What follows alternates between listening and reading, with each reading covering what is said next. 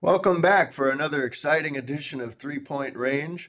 This is your host, Mike Berardino, along with your co-host and founder and brainstormer, the scout, Kimball Crosley, and the professor, another founding member, Tim Crothers, down in North Carolina. And we'll go to the professor because that's what we like to do. Well, I know you boys love my quizzes, and here we go. It's time for another quiz. As the professor, I feel like it's my duty to give you all a quiz every few weeks, just to make sure you're staying up with the crowd. No Googling, obviously. I have to tell my students all the time, you can't Google. This is a closed book quiz. All right, so here it is. What do these folks have in common? Rick Mount, Tom McMillan, Mike Peterson, Bruce Hardy, John Peters, and Sebastian Telfair. They're on the cover of Sports Illustrated, or Faces in the Crowd. They're in Faces in the Crowd, Sports Illustrated, as children. Nope, that is not correct. Okay. Give me the list again. That Rick Mount, Tom McMillan, Mike Peterson, Bruce Hardy, John Peters, and Sebastian Telfair. I will say that Mike is onto something. Maybe they're on the cover of Sports Illustrated as high school players. Considered the best when they were high school, and were they at one time considered the best of the litter? They were all on the cover of Sports Illustrated as high school athletes. That's exactly what I said. It is. I remember. Yeah, the Bruce Hardy one for sure. Yeah. Yep. And obviously, all of them. Well, you guys take the rest of the quiz. What happened? Are they? What else do they have in common? They all served in the United States Congress. No, simpler than that. What about what do they have in common in terms of the results of their career, based on the fact that they were high school athletes on the cover of Sports Illustrated? Well, don't be ugly about the Dolphins' lack of a championship in Bruce Hardy's career. No, that's not it. That's not it. I mean, generally they were disappointments, right? Correct. That's what I'm getting at. Rick, I mean, all of them to some extent, and Bruce Hardy certainly has had a fine career. But based on the fact that they were on the Sports Illustrated cover alongside of people like LeBron James, Kevin Garnett, and Bryce Harper, all as the chosen one. It's important to note that these guys were did not live up to their hype. Rick Mount, little time in the ABA, Tom McMillan, a little time in the NBA, Mike Peterson did not, as far as I know, do anything professional. Bruce Hardy, as Mike suggests, was a pretty good NFL player, but not a superstar. John Peters had an injury and never amounted to anything in MLB, and Sebastian Telfair was basically a disappointment in his basketball career. All right, so you're ready for the next part of the quiz? Yes. Mike Peterson is? Who's Mike Peterson? Linebacker? Exactly. He was I believe a Utah schoolboy athlete who was touted as a multi-sport star, but ended up doing working in a ski shop or something. I don't know exactly.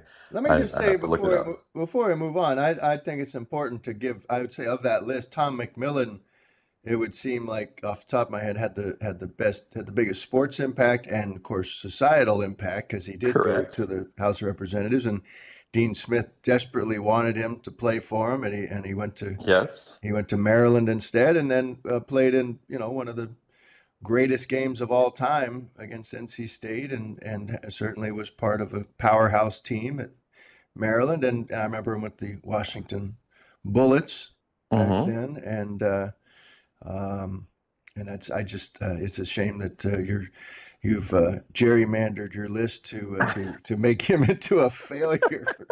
I am not saying any of these people are failures. I'm just saying none of them, unlike other SI cover boy high school athletes like LeBron, Kevin Garnett, and Bryce Harper, did not did not live up to the chosen one hype. I mean, LeBron and I think Harper both were actually had the same SI cover tag, the chosen one, and they've both, I think you can say they've lived up to it. But these other guys, I mean, yes, they've had careers that most people would kill for, but none of them became the chosen one. I would just like to petition formally that Tom McMillan be removed from this list. I will take it under advisement. Okay. All right, so here's the second part of our quiz, and I'd like Kimball to take this first because I think, Mike, you'll probably be on top of this, but I'm not sure Kimball will be. Kimball, can you tell me who Connor Bedard is? I'm gonna make a wild. Is it better not to answer the quiz and you don't get deduction? No Googling, by the way. No Googling. No, Googling. Yes. I might be stalling, but is this a quiz where I'm penalized for wrong answers, but maybe I better if I pass if I don't know the answer? Form of a question. Just fill in C if you don't know, because that's most likely the answer. Figure skating, something with the skating, maybe speed skating. Well, you're getting there. I assume, Mike, you know who Connor Bedard is, or do you not? I do. No, I know he's a young hockey stud. I don't have any more than that for you. Correct. Connor Bedard. The reason we're going through this is because, as you may know, or not, the NHL season is only about 10 days away at this point, and the biggest story in the NHL this season, at least at the start, is going to be a 18-year-old kid by the name of Connor Bedard. He's the #1 draft pick last year, and his name has come up alongside the names of young chosen ones. I'm just telling you what the hype is. He has been mentioned alongside as a generational talent alongside Connor McDavid. And yes, Wayne Gretzky. And I think it's going to be fascinating to see what happens. This kid is, as I said, 18. He is going to be thrown onto the first line for the Chicago Blackhawks. He was the #1 pick in the draft last year. He is small, listed 5'10", 185. I don't even know if he's that big. And obviously he's very young, and he's playing on a very sketchy team, which often happens when you're the #1 draft pick. Now you look at the history and you go back and you say, all right, well, what was the deal with Gretzky and Bedard and McDavid? Both of them played their first seasons in that 17-18 range, and they were both reasonably successful right from the start. So will Connor Bedard be that successful? It's hard to say, obviously. He's sort of placed himself in an interesting position. I guess one more quiz. What number was Wayne Gretzky? What jersey number did he wear? 99. There you go. What number does Connor McDavid wear? 99. Nope. 88. 97. Oh. All right, so Connor McDavid 97, Wayne Gretzky 99. What do you think? What number do you think Connor Bedard is going to wear? 98. Correct. He's wearing 98 because you cannot wear 99. That's just no one does that for obvious reasons. But Connor Bedard has chosen to be right there in between Connor McDavid's 97 and Wayne Gretzky's 99, wearing 98 as a rookie for the Blackhawks. Interesting. And one other fact, there was another chosen one on the NHL from the NHL on the cover of Sports Illustrated. I don't know does Sports Illustrated still exist? I'm not sure, but if it did, not in my world. Not in my world either. if it did, Connor Bedard would be on the cover, I guarantee you, as the next chosen one. And this happened back in the late 80s. A guy named Bobby Carpenter was, quote unquote, the can't miss kid on the front cover of Sports Illustrated. And Bobby Carpenter, you might also argue, Mike, should not be included on the list of my quote unquote failures, because he had an 18-year career in the NHL, won a Stanley Cup, scored 300 goals, but he was not the can't miss kid. He played on a lot of teams. He was a good, solid player, but not the can't miss kid. So I guess the big question now, as we ramp up for the NHL season, is Connor Bedard going to be Mike Peterson? Is he going to be Bobby Carpenter? Or is he going to be Connor McDavid? I won't even go to Gretzky because that's blasphemy. But he could be any one of those three, and I think it's just instructive to look back and realize that young athletes who are supposedly generational talent. I'll leave out Tom McMillan, Rick Mount, Mike Peterson, Bruce Hardy, John Peters, Sebastian Telfair. Doesn't always happen. And I mean, you look at Connor Bedard's highlights, they're dazzling. They will make you believe that this kid could be the next one. But it's going to be fun as the NHL season starts to see whether this kid can, which one of those levels he's gonna find himself. And I wonder, I really do. I really wonder what we're looking at here. But we might be talking on 3-point range episode 300 about the amazing Connor Bedard. What do you guys think? I'm going to push you to have a point here, Tim, because I thought my point is that we tend to anoint players. Yes. And that's just what we do in this business. And everybody just assumes that, well, we anointed LeBron James and look what happened. We anointed Bryce Harper and look what happened. But we forget that we also anointed Rick Mount, Mike Peterson, Bruce Hardy, John Peters, and Sebastian Telfair, and we don't know where they are now. And fair enough. I mean, it's a good topic. It's a good point. But what I was getting at is I thought you were going to go eventually to whether this is right or wrong, right? Because it is amazing, right, that we do that to these kids. And then I thought if you're going to go how wrong it is, I was going to say, well, somebody was writing about Tiger Woods really early on in his career. Correct. And it is really Didn't fascinating. put him on the cover though. Didn't put him on the cover. Right, we should have. We should have. Then what was that conversation like? How did he not get on the cover when you guys first started the hype machine that was all correctly placed? He really had not done anything that you could to use to put him on that pedestal yet. He was basically a really successful junior golfer, but when I wrote about him at 14, he had not even won his first U.S. Amateur yet. So, but the Mike Douglas show, right. And honestly, part of the reason that was not a cover is because I went out to watch him try to qualify for the Los Angeles Open and be the youngest player in history to play in a PGA event, and he failed. My story was about him trying to qualify for the LA Open and failing. That he was outclassed by Mac O'Grady, ding, and beta blockers. Mac must have put something in his drink. That's what it was, because Mac was known for that experimental stuff. There you go. Poor kid. I did not know that. It's funny but the point being, we weren't going to put him on the cover based on a story that was being written about the fact that he did not qualify for the Los Angeles Open. Boy, that's funny.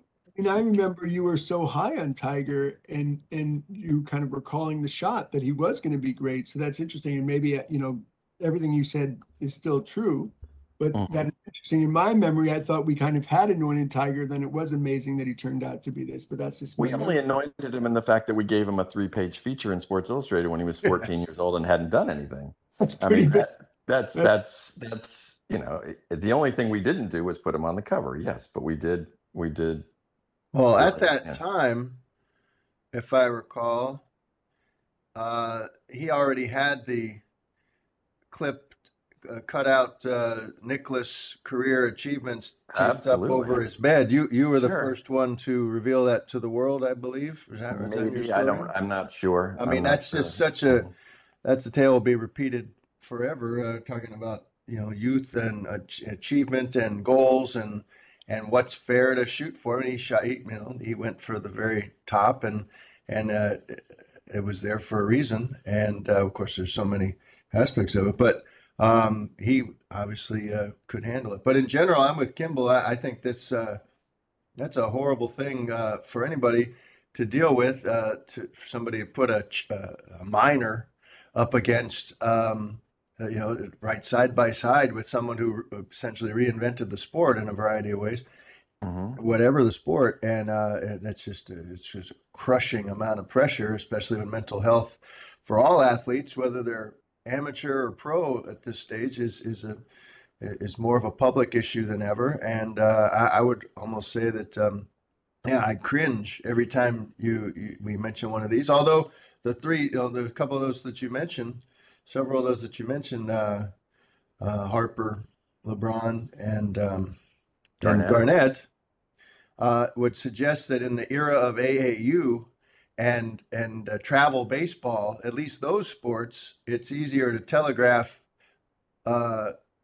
long-term greatness. I mean, you don't know how the money's going to affect them. You don't know how first dose of failure will affect them. But the raw talent, I think we've gotten more efficient, it would seem, because these people are known. They're on ESPN playing high school football against, Bishop Sycamore in their teens. But maybe it has gotten more efficient. So let's hope that there's never another crushing David Clyde type moment. Yeah, good ding on David Clyde. I thought David Clyde was on the cover of SI at one time, but in doing my research, I realized he was much like Tiger, just anointed within the pages of the magazine, but was never actually on the cover. But David Clyde's another example of we miss way more than we hit on the chosen one.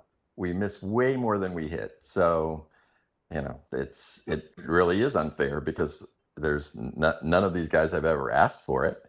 And Connor Bedard hasn't asked for it except for picking 98, which might have. Right. And getting to the right or wrong, angle on this, that's what I would say is, if the person welcomes the attention, like, you can't just go in and do a 3-page story on someone without, often without their, help. And so a parent or a high school kid and say like, no, don't write me up. Don't come into my living room. Don't look at my posters on my wall, don't, and in this case, interesting picking that number. Now that might've been a PR guy's choice more than his, but you're bringing on yourself. I do want to say that I've always found it was amazing that Bryce Harper has become as good as he has, because I always thought when that happened, baseball is a much tougher sport to go ahead and achieve, to be picked out that early, because even though we could have great physical gifts, it's such a mental game and, the craft of it. Whereas like LeBron was an easier call when you see this man child, 6'8" kid in high school, like that's an easier say like, well, this guy's gonna be pretty darn good. So I've always been amazed that Harper was able to deal with everything and still be a great player. Right. Well, we've all been in the Chapel Hill Rotisserie League long enough to know how many #1 minor league draft picks have gone to utter crap, and how many Ronald Acuña's were picked 6th in our draft and ended up being great. So you just don't know. I think it's that, but it's, I think as from a fan standpoint, we don't get guys who are predicted to be generational talents that often. So it gives us something that's going to be fun to watch for the rookie season of Connor Bedard. All right. That was a good opening salvo. And now it's time for point number 2, and it's the scout. What do you got? All right. Well, before I get to my point, I will say one thing. I do still read Sports Illustrated because I'm on planes a lot. I need a magazine to read, but coincidentally, There are other magazines, they just had periodicals. Certainly better ones. a high school football quarterback that they're kind of anointing. I think he's even just like a sophomore. And to me, that is preposterous because talking about quarterbacks and how unpredictable they are and how many things can go wrong, that as well. All Zach right, Wilson. exactly. Not quite a quiz here, but sort of. Um, you guys know I hate Mike Krzyzewski. That's a given, right? Yeah. No. Okay. And I hate Duke and I hate Boston teams, right? Of course, I hate Tom Brady. We know these things, right? And we know how much I hate Bill Belichick, right? And we know I have reason to hate Bill Belichick, right? I hate the modern trend in sports toward ending every sentence with right. Ooh, wow, nice. I hate it. And I have reason to, obviously, because he was coach for a day of the New York Jets. He was supposed to lead us to the promised land, and instead went to evil New England, and he's won 6 Super Bowls, blah, blah, blah.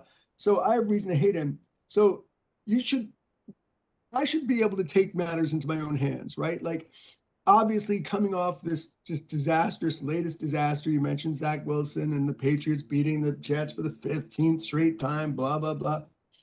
And I'd be well in my rights to just like act out, And I forget if I even mentioned this on the 3-point range last year, but this time last year, not Bill Belichick, but I had a chance to act out. I was there next to Josh Allen at the San Diego Padres playoff game in the in the same suite with him, with an open window. When he's looking out, I could have just nudged him over the edge, really improved the Jets' chances, really hurt the Bills' chances. Later, he was walking down the stairs. I could have given him a little shove, a little bump, maybe even gotten away with it, and maybe I'm not saying, do irreparable damage, but I definitely could have like made him sprain his knee or do something like that. My point is this, I'm big on sports hate on hate, but come on, people. And this is a relatively obvious point, but let's not take it too far. I never would push Josh Allen down the stairs. I wouldn't lay hands on Bill Belichick as much as I dislike him or Mike Krzyzewski or any of these people. I would never do such a thing. But as you guys are probably well aware, and I don't know if all our listeners are aware, but we just had some major incidents in this regard, right? We had last week, not this past. A man was killed. well, first, a right. Dolphins fan was killed in the stands. It was a New England fan theoretically killed by a Dolphin fan. I thought it was the other way. No. Oh, it was a New England guy, New Hampshire guy. And then there's a question about how culpable the Dolphin fan was who did hit him. Yeah, because the man had a cardiac episode. Existing condition, whatever. So, right. But yes, not man's cardiac, dead. But he is dead. At a ball game. Yeah. And I don't know if you go on the Twitter machine like I do, but like there's always a football stadium brawl. I mean, like it's just fans cannot go. I haven't been to that in a long time, but you cannot go to a game without guys just like men, women just having these wild brawls, wearing all their gear, and just like I always wonder, like how did it get that way? How did it get to that point? Like, no, you suck. No, you suck. Oh, here, like oh, that was a first down. Oh, that was a penalty. Oh, now I'm going to punch you in the face. But even bigger, we had Colorado State in Colorado, right? And of course, we had that the defensive back, Henry Blackburn, a legal hit on Travis Hunter of Colorado, injured him. And right, we had death threats. We had death threats coming from the Colorado fans to Henry Blackburn for, yes, it was an illegal hit, but come on, people. It's really for a college football game. And yes, it was policed on the field. And I guess at some point in a violent sport like football, you could say that people can go over the line, but I don't think that was the case. And that was like the need for like people to take justice into their own hands. So I will let you guys address this in a second, but I do want to, like, showing that I really have an open heart and I'm not all full of hate and violence. I will extend the olive branch to the great Bill Belichick, brilliant and also funny, who just yesterday, as you guys probably know, had one of the great lines coming from an unlikely source when he was asked about Travis Kelce and how he's, probably dating Taylor Swift right now. And Bill Belichick said, the man has made a lot of great catches in his career, but this might be his greatest. Oh my God. So Bill, I love you. You're hilarious. Keep up the comedy. You're a great coach, a great man. I would never hurt you, and I certainly will never threaten your well-being. I'm just so happy that we managed to get Travis Kelce and Taylor Swift onto the podcast so that we could join the rest of the world in caring about the thing that obviously matters most. I mean, let's line it up right now on the things that matter most in the world. Number 2, world peace. Number 1, Taylor Swift is dating Travis Kelce. I mean, could we stop? She's in danger. Like, people think she's in a lot of danger now because she's like voicing her political feelings, and she literally feels unsafe. Crazy. Mm-hmm. Yeah. When she shows up along with Chad Henne and Patrick Mahomes and Travis Kelce in the next Subway ad, that's when you know it's just time to take it to the house. But yeah, how about the recency bias or the Nats attention span of sports media, where everybody's just acting like this is the most significant all time pairing of entertainment and sports in a relationship, and like nobody's really reminding us of DiMaggio and Monroe or a variety of others. That's the biggest one. That is the biggest one. I agree with that. Say, yeah, most just seismic, but and of course they got married. But Travis and Taylor walked out; they weren't even holding hands. And you got Jarrett Payton, Walter's son, filming it with his cell phone. He's the one who they talk about all these. What is Jarrett Payton doing? Point is not one that's going to bring about a lot of debate, but trying to bring it back in, like covering. I don't think we should in this case. I think this is the world wants to talk about Travis Kelce and Taylor Swift. Last night I had a conversation with my daughter, who is 112% Swiftie, and she and I had a debate about where the heck, when they were leaving the stadium and they wanted to go on a date in Kansas City, where the heck would you go on a date as Travis Kelce and Taylor Swift in Kansas City? Where could you go? I'd send them to nowhere. Joe's Kansas City Barbecue. There's several convenient locations. Right. And that's like, they can get a back room under those tables, and just they put a little sign up, private, and they'll have a lovely meal. What's wrong with that? Jack Stack, brought to you by Jack Stack. Official. It's fascinating. Celebrity is fascinating to me. It's it's the beauty of Rick Riley always used to talk about how a writer could walk down, the most famous writer could walk down the street, nobody would know who the heck he is, but the lowliest Sports Center anchor could walk down the street and everybody go, hey. His version was Tom Mees, rest in peace.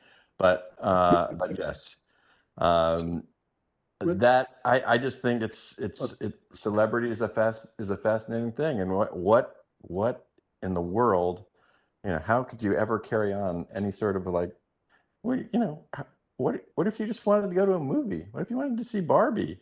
What are you going to do? I mean, you can't. You either have to rent the theater for yourself, which isn't any fun, or you're just stuck. You can't do anything. It takes me back to Tiger. We used to talk about that all the time. The guy couldn't go anywhere.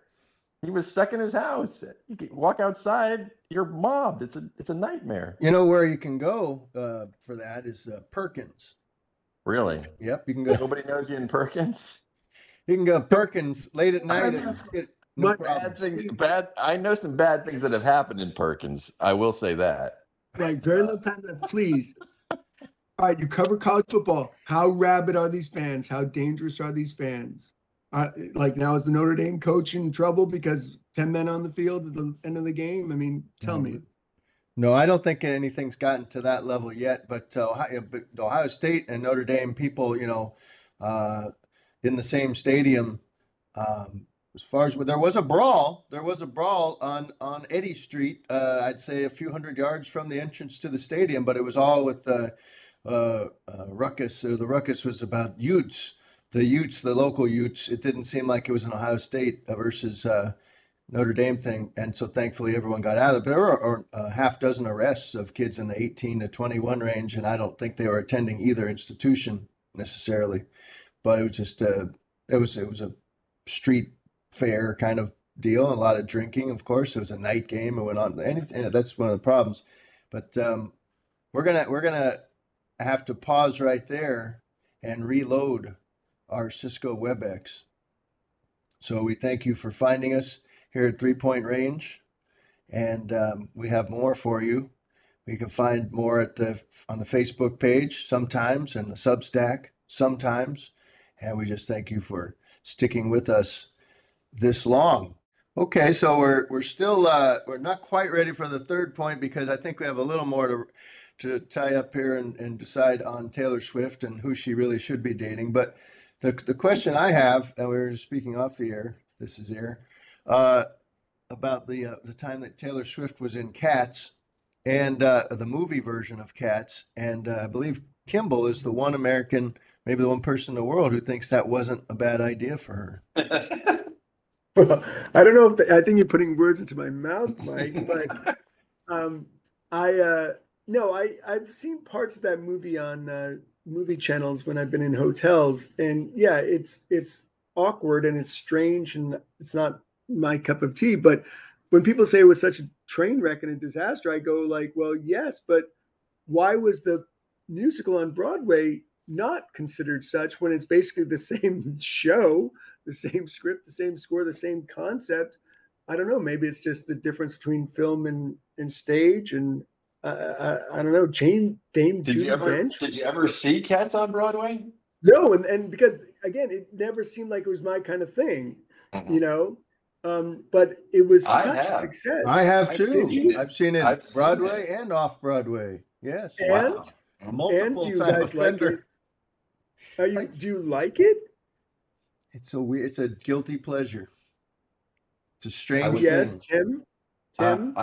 I don't. It was a long time ago. I can't really remember. All I remember is I was sitting on an aisle seat, and all of a sudden there was like a cat standing right next to me, and I got a little freaked out. Well, that's part they do a lot of stuff out in the audience during the show, where there's just cats popping up everywhere, and I'm not really a cat person, so no, I didn't. It wasn't my cup of tea either, and I think we were talking off air. I think Taylor Swift has made very few poor career decisions, but having not seen the movie, I'm just a little surprised that she did that based on the reaction that most people had to the movie. Sounded like it was pretty bad, but I don't know. I'd also like to suggest that maybe this is an entrepreneurial opportunity for someone, but there needs to be a dating app for super famous, incredibly wealthy people. Agreed. So, agreed. Billionaires only kind of thing. And because how would, they're not, they always have to have intermediaries and someone, Liz Rosenberg has to be the one picking up the phone. She used to be Madonna's PR person. And then she would get word to Canseco, get word to A-Rod, whatever. I don't know. But Taylor Swift's going down a slippery slope here that can only impair her ability to write lasting pop songs. And she's doing this on purpose. You know that. Her whole career is not going to end well. Horrible relationships. Yeah, it's not. And Travis Kelce's just going to be the latest subject of a song. It's going to be, Oh, you should. The name of the song will be Playboy. Maybe Chief Playboy. I don't know. Something like that. Uh, is it possible that, like so many of us, Taylor Swift's just afraid of finding happiness because if she does find contentment, she'll lose her edge, and then the only thing left will be to retire and move to the south of France or somewhere in Italy. That's Rhode Island. what'll happen, or Rhode Island. So anyway, I'd just like to say, if Roger Federer has a nephew, or maybe even how old is Federer? 40? He must have like a nephew. He's a little old for, but somebody of that ilk with some dignity, and apparently we don't really know what anybody's like, but somebody, but maybe, who knows? Maybe this is really the way the path she wants to go. Maybe Kimball can look through the Padres organization and find somebody suitable for it. Why does she have to have anybody? I don't know, but what a performer apparently, and what a social phenomenon. Gannett, which I work for, part of the Gannett machine as it remains. They recently hired a full-time reporter based out of the Nashville bureau, Tennessean, of course, but could be anywhere, just to follow Taylor Swift around. And I don't know if it's a paparazzi type thing, but just to be ready to write about Taylor Swift at any hour of the day, anything comes up. It's a pretty smart move. I believe that same sort of thing used to happen with Tiger. There were outlets in the LA area and the Orlando area, even before the controversial stuff started, just to be ready to be the Tiger beat reporter. So I think that's what we got. All right. So speaking of outsized fame and societal impact, and just those personalities who suck all the oxygen out of the room and don't really leave any room for anyone else, I want to talk about the Deion effect. I don't call him Coach Prime. I wasn't calling him that even before. I've always enjoyed the show of Deion. I was there at Punt Rooski where he had a punt return for a touchdown, and afterwards we've talked about it. Hopped up on a bench in the visitors' locker room at Death Valley in Clemson and gave his spiel and called himself Prime Time, the third person stuff. Everything that's going on at Colorado, attention grabbing, and it's not surprising. Entertainment level, not surprising. Until the Oregon game, the quality of the product was surprising, but it's gotten out of hand. But what the larger point here, I'm not here to debate whether Deion Sanders is a net positive or negative, or is he taking the sport, that's already on the professional. It is already professional sports at that level, Power 5 for sure, with the name, image, and likeness, and all the deals, and the transfer portal, and you need a quarterback. It costs you about $2 million guaranteed somehow. That's what, for 1 year. That it's all happening. But what I want to talk about is something I'll call staged spontaneity. Deion's so great at these locker room moments, but going back to when he showed up and made his talk about he chased off 3/4 of the team.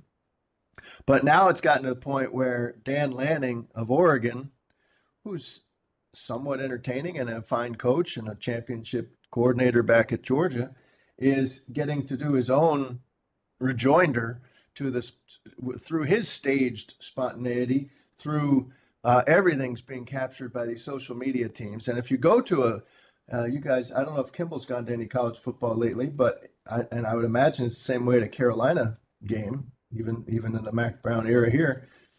You can't have a college football game in the Power 5 for sure without just hordes of essentially intern or undergrad people, kind of like we were at the Daily Tar Heel, working their butts off for free, capturing everything with boom mics and absolutely and cameras, and they've got cell phone cameras. Crew.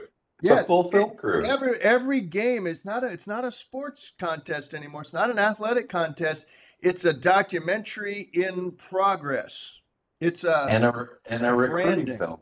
Everything. Film. Yes. And so what you think of is you go into some of the most sacred moments, some of the most lasting moments, I would think, of interaction for teams, whether they're championship teams or just second division teams or whatever. When these guys think back on their career, they think back decades later. Wow, that time we were in the locker room right, at halftime, and we were down whatever, and coach so and so said, that thing, and I looked over, whatever. But what now, those memories will all in the future be tainted. I am telling you, regardless of schools, not just a shot at Deion. Regardless, it happens at Notre Dame. They throw so much resources at it. Fighting Irish Media, they all do, and I think it's gross. I just think it's gross. They can't even do pregame stretch. They can't have practice without hype videos being captured, and so everybody's playing to the camera, not just the coaches, but the assistants, the school president, the AD, of course, Rick George at Colorado, out of control, and the whole thing is it's just become grotesque. It's just performative, and it's got to be reined in. So here's a solution. You guys are always on me. What's the point? Solution would be, I don't know exactly how they've structured it in baseball. Kimball can maybe speak to real quick to the specifics, but wasn't there an idea floated, which I thought was weird, but analytics are taking over the game, so we're going to have a salary cap for analytics and baseball research departments because we don't want anybody to get an unfair advantage. It's time, however they structure that. Well, it might be time to have some sort of, not that the NCAA can do anything, but I think there might be everybody show their cards. Well, how many people do you have working on your social media team, really? And then that needs to be capped somehow. Or perhaps let's restore the sanctity of the pregame locker room speech, the halftime speech. You can't have a postgame celebration without being capped. And I know everything turns into a GIF. And I'm as guilty of as anybody of, if something good happens for Carolina, I go find the Roy Williams dancing in the locker room GIF or whatever.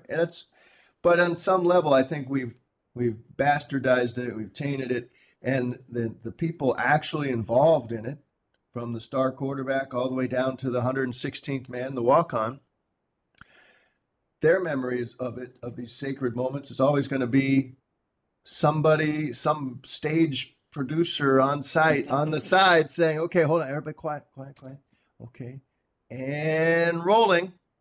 Yeah, that's college sports today. And I just think I hope people see through what's being foisted upon them through Reels and TikTok and all these supposed moments of incredible impassioned inspiration. Even Rockney had to recreate his speeches, of course, for Hollywood, and did it as long as you paid him. So this is not a new thing, but it's still not good. What do you guys think? Excellent point. My take on it is that I think Deion is an extreme example. Obviously, I don't think it's quite so bad in other places. And again, I'm not saying I blame Coach Prime for doing what he's doing. Obviously, it's working. Oregon game notwithstanding, but obviously it's working. What he's doing is a rousing success. But I do agree that I wonder if there is ever a moment that Deion has with a player other than perhaps one of his sons that is not captured on camera. Everything every interaction, because basically he's basically just making a giant documentary. Is happening on camera with a boot mic hovering over the heads of every what should be, I agree, private conversations between coach and player in some cases. I also think it's important to note, you say college, and I agree, that if you think about it, it's worse in college than it is in the pros. When does that ever happen? But it is worse in college than it is in the pros. Think about it. You don't see quite as much film crew craziness at an NFL game or an NBA game. You don't see it at all at a baseball game that I've seen. from at an MLB game. But yeah, in college, you see it everywhere. You're absolutely right. I mean, even at UNC, which is obviously not one of the not one of the sexier programs around, but yeah, and that's why I think it's so much of it is recruiting related. It's just it it has become an epidemic in college because it is basically just all these things are just basically a giant recruiting gig, and that's how they're appealing to high school kids. They want to be part of this. They want to be part of this giant documentary that Dion's filming. And again, I don't like it for the same reasons that you pointed out, but I understand it, and I think anybody who sees what's happening in Colorado and understands how he's turned a 1-11 team into a legit program in a minute is going to see that if you can pull this off, I mean, obviously you need the character, you need Coach Prime to really make it work. It's not going to work quite as much for for a coach who doesn't have that level of personality, but it's still it's unavoidably successful. And so I'm not judging. I'm just making a personal statement that I agree with you that we've lost any sense of the personal touch between coach and player because it's basically just a giant film. Well, I don't know if it is unavoidably successful. And what I'll say is this, like, first of all, maybe right there this weekend, it jumped up to bite them. Like, putting that target on their backs, maybe hurt them in how much Oregon came in and wanted to kick their butts. And that's just one example. But over the long term, I think you find coaches, I'm a great admirer of Bill Belichick, and I just love and respect the man. And one of the things that is great about him is he doesn't let any of this nonsense happen to his team. And he's taken it to the level of paranoia, Nixon, but he is just tries to shut out all that stuff from his team because, as coach knows, like it can maybe only be a negative and a distraction. And I know college football is different. You need the recruiting, but at some point it might police itself when it's like, okay, we got to still make the steak and not just like the sizzle. And then teams might realize, okay, at some point, you need the privacy. You need to insulate. You can't put everything out there. You have to focus on practice and not, the video. So I think in some ways it might become an interesting, philosophy, choice for coaches. How big do we go? Maybe Oregon's going to have a target on its back now that coach was like so vociferous, and like patting himself on the back. And you just don't need to give your opponents any more of an edge than you can. So maybe it will somehow, find a happy medium or police itself. You really believe in that bulletin board material? You really believe in that? It's so hard to say, but I think, maybe I think more of in a karma way, like maybe it affects you. Like, don't get too full of yourself. Act like you've been there before. Maybe like, you put out this stuff for yourself and you build yourself so much up that you're only due for a letdown. I don't know, but I think they're.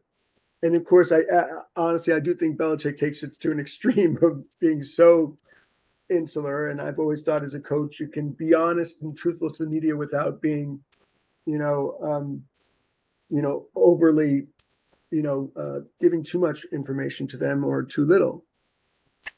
I would say that NFL films,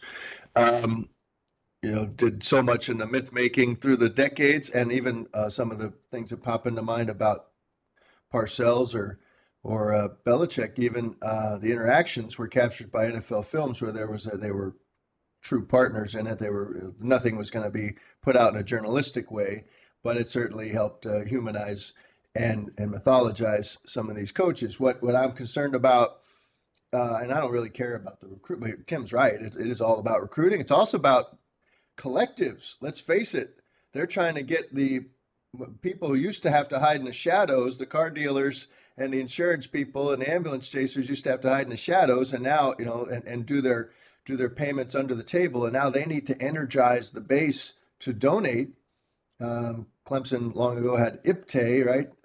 And that was I pay. Still does. Yeah, Still they started that, but now everybody's got their version of IPTAY, and the numbers are not seven figures, not enough per year to raise there. You've got to have 8 to have a big time football program. So it's all gross because maybe a standard should be as simple as if you wouldn't allow the credentialed media, the non-affiliated with the university media, the legitimate media, you'd like to think, if you don't allow people to film your interactions journalistically, then why the heck are you inviting all these strangers? In many cases, they're still strangers. It's not like that's the team manager over there and the team dietitian necessarily doing the filming. It's these wannabe media people, future documentary and Hollywood key grips, etc., whatever.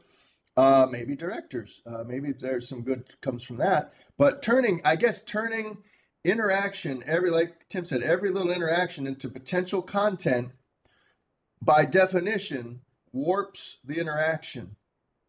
And it can't be authentic. And so the more you just, that word, that's become a buzzword. Oh, it's so authentic. And I hear that a lot on this beat. And I would push back and say nobody coaching, playing behind the scenes of modern college sports, especially football, it seems, can be authentic anymore because there's always a camera watching. And who watches? Who goes through that footage at the end? That's the other thing. It's so weird. Is like, if somebody does say something that never makes it to the documentary, the hype video, but it wasn't really a good thing for the, do they get penalized for that? Is Big Brother always watching? And Big Brother's the people who can take you off scholarship without any second thought year to year. Those are not 5 and 6 year deals. Those are year to year deals. So how can anybody relax and build a team camaraderie, do what they're there for, which is also to get a degree, you'd like to think. That's another issue. But everybody's just a prop. It turned into a prop. And it's to the point where they try to even, I think this happens elsewhere, they try to turn the media into props, and the media will be asked sometimes to come in there and perform something. I don't do that, but I see others under the guise of media, and then it shows up on a university website. And why? So let me ask you. You bring up an interesting point, and I haven't been a journalist in a long time, but it is funny, right? When journalists get special access over other journalists, right? And I haven't been in that position. Maybe you guys have been, where it's like, wait, Trent Grimm gets to go into the locker room and hear everything that everybody says, and I'm waiting out here for you to let me in and get a few quotes. How have you guys dealt with that in the past, or have you had to? That's the world we live in now. I mean, the debate. I have the debate weekly in my classes about how sports information departments now create their own content. They never used to do that, and so they have their own people that have their own access that is not the same access that the regular media gets. And so that's a constant cause of contention now. But that's one of the reasons newspapers are dying, is newspapers don't have any access anymore, and athletic departments don't really have any need to have that, to have them covered by newspapers anymore, because they're churning out all the content they need, and they know that they can control exactly what content is going to be produced. Why make it a wild card and leave it in the hands of people that are not, you can't edit it exactly and shape it and format it exactly the way you want it. So that's part of the reason why, you know, just regular local media journalism is dying, because we just don't, there's no need for us to be there anymore. They've got plenty of content without us. I would just push it back to no one who's not involved with me, virtually no one who's not a media person or a former media person cares about really what our access is like in modern journalism. But I'll go back to the original point. And I do think the thing that everyone should get everyone pause in this entire production, which just gets more and more, I mean, just more and more must-see TV. Notre Dame's game against Ohio State was the most watched primetime regular season, not primetime, regular season college football game for NBC, going back to the game of the century, Florida State and Notre Dame 30 years ago. But at one point, 14 million people were watching the final drive for Ohio State. But I just think that what about everybody involved? You know, they all tell me, well, this stays here. This stays here. What, you know, it doesn't go beyond these walls. Well, tell that to your social media department. And let's think about why we're here. So I know why I'm there, to report on things and look for the truth, and to be a conduit between the action and the passionate fan base, or those who are just casual observers. I know why I'm there. But do the players and the coaches and the handlers and the people who put up the roadblocks, do they know? So this will not be fixed in 1 point on 3-point range, but glad we talked about it. All right, well, that's our pod for this week. Thank you for finding us. For Kimball Crosley, the scout, for Tim Crothers, the professor, I'm Mike Berardino, the guy who gets in the way of the documentary sometimes. This is 3-point range. Have a good week. Taylor Swift and Joe Westbrook, and we'll make it happen.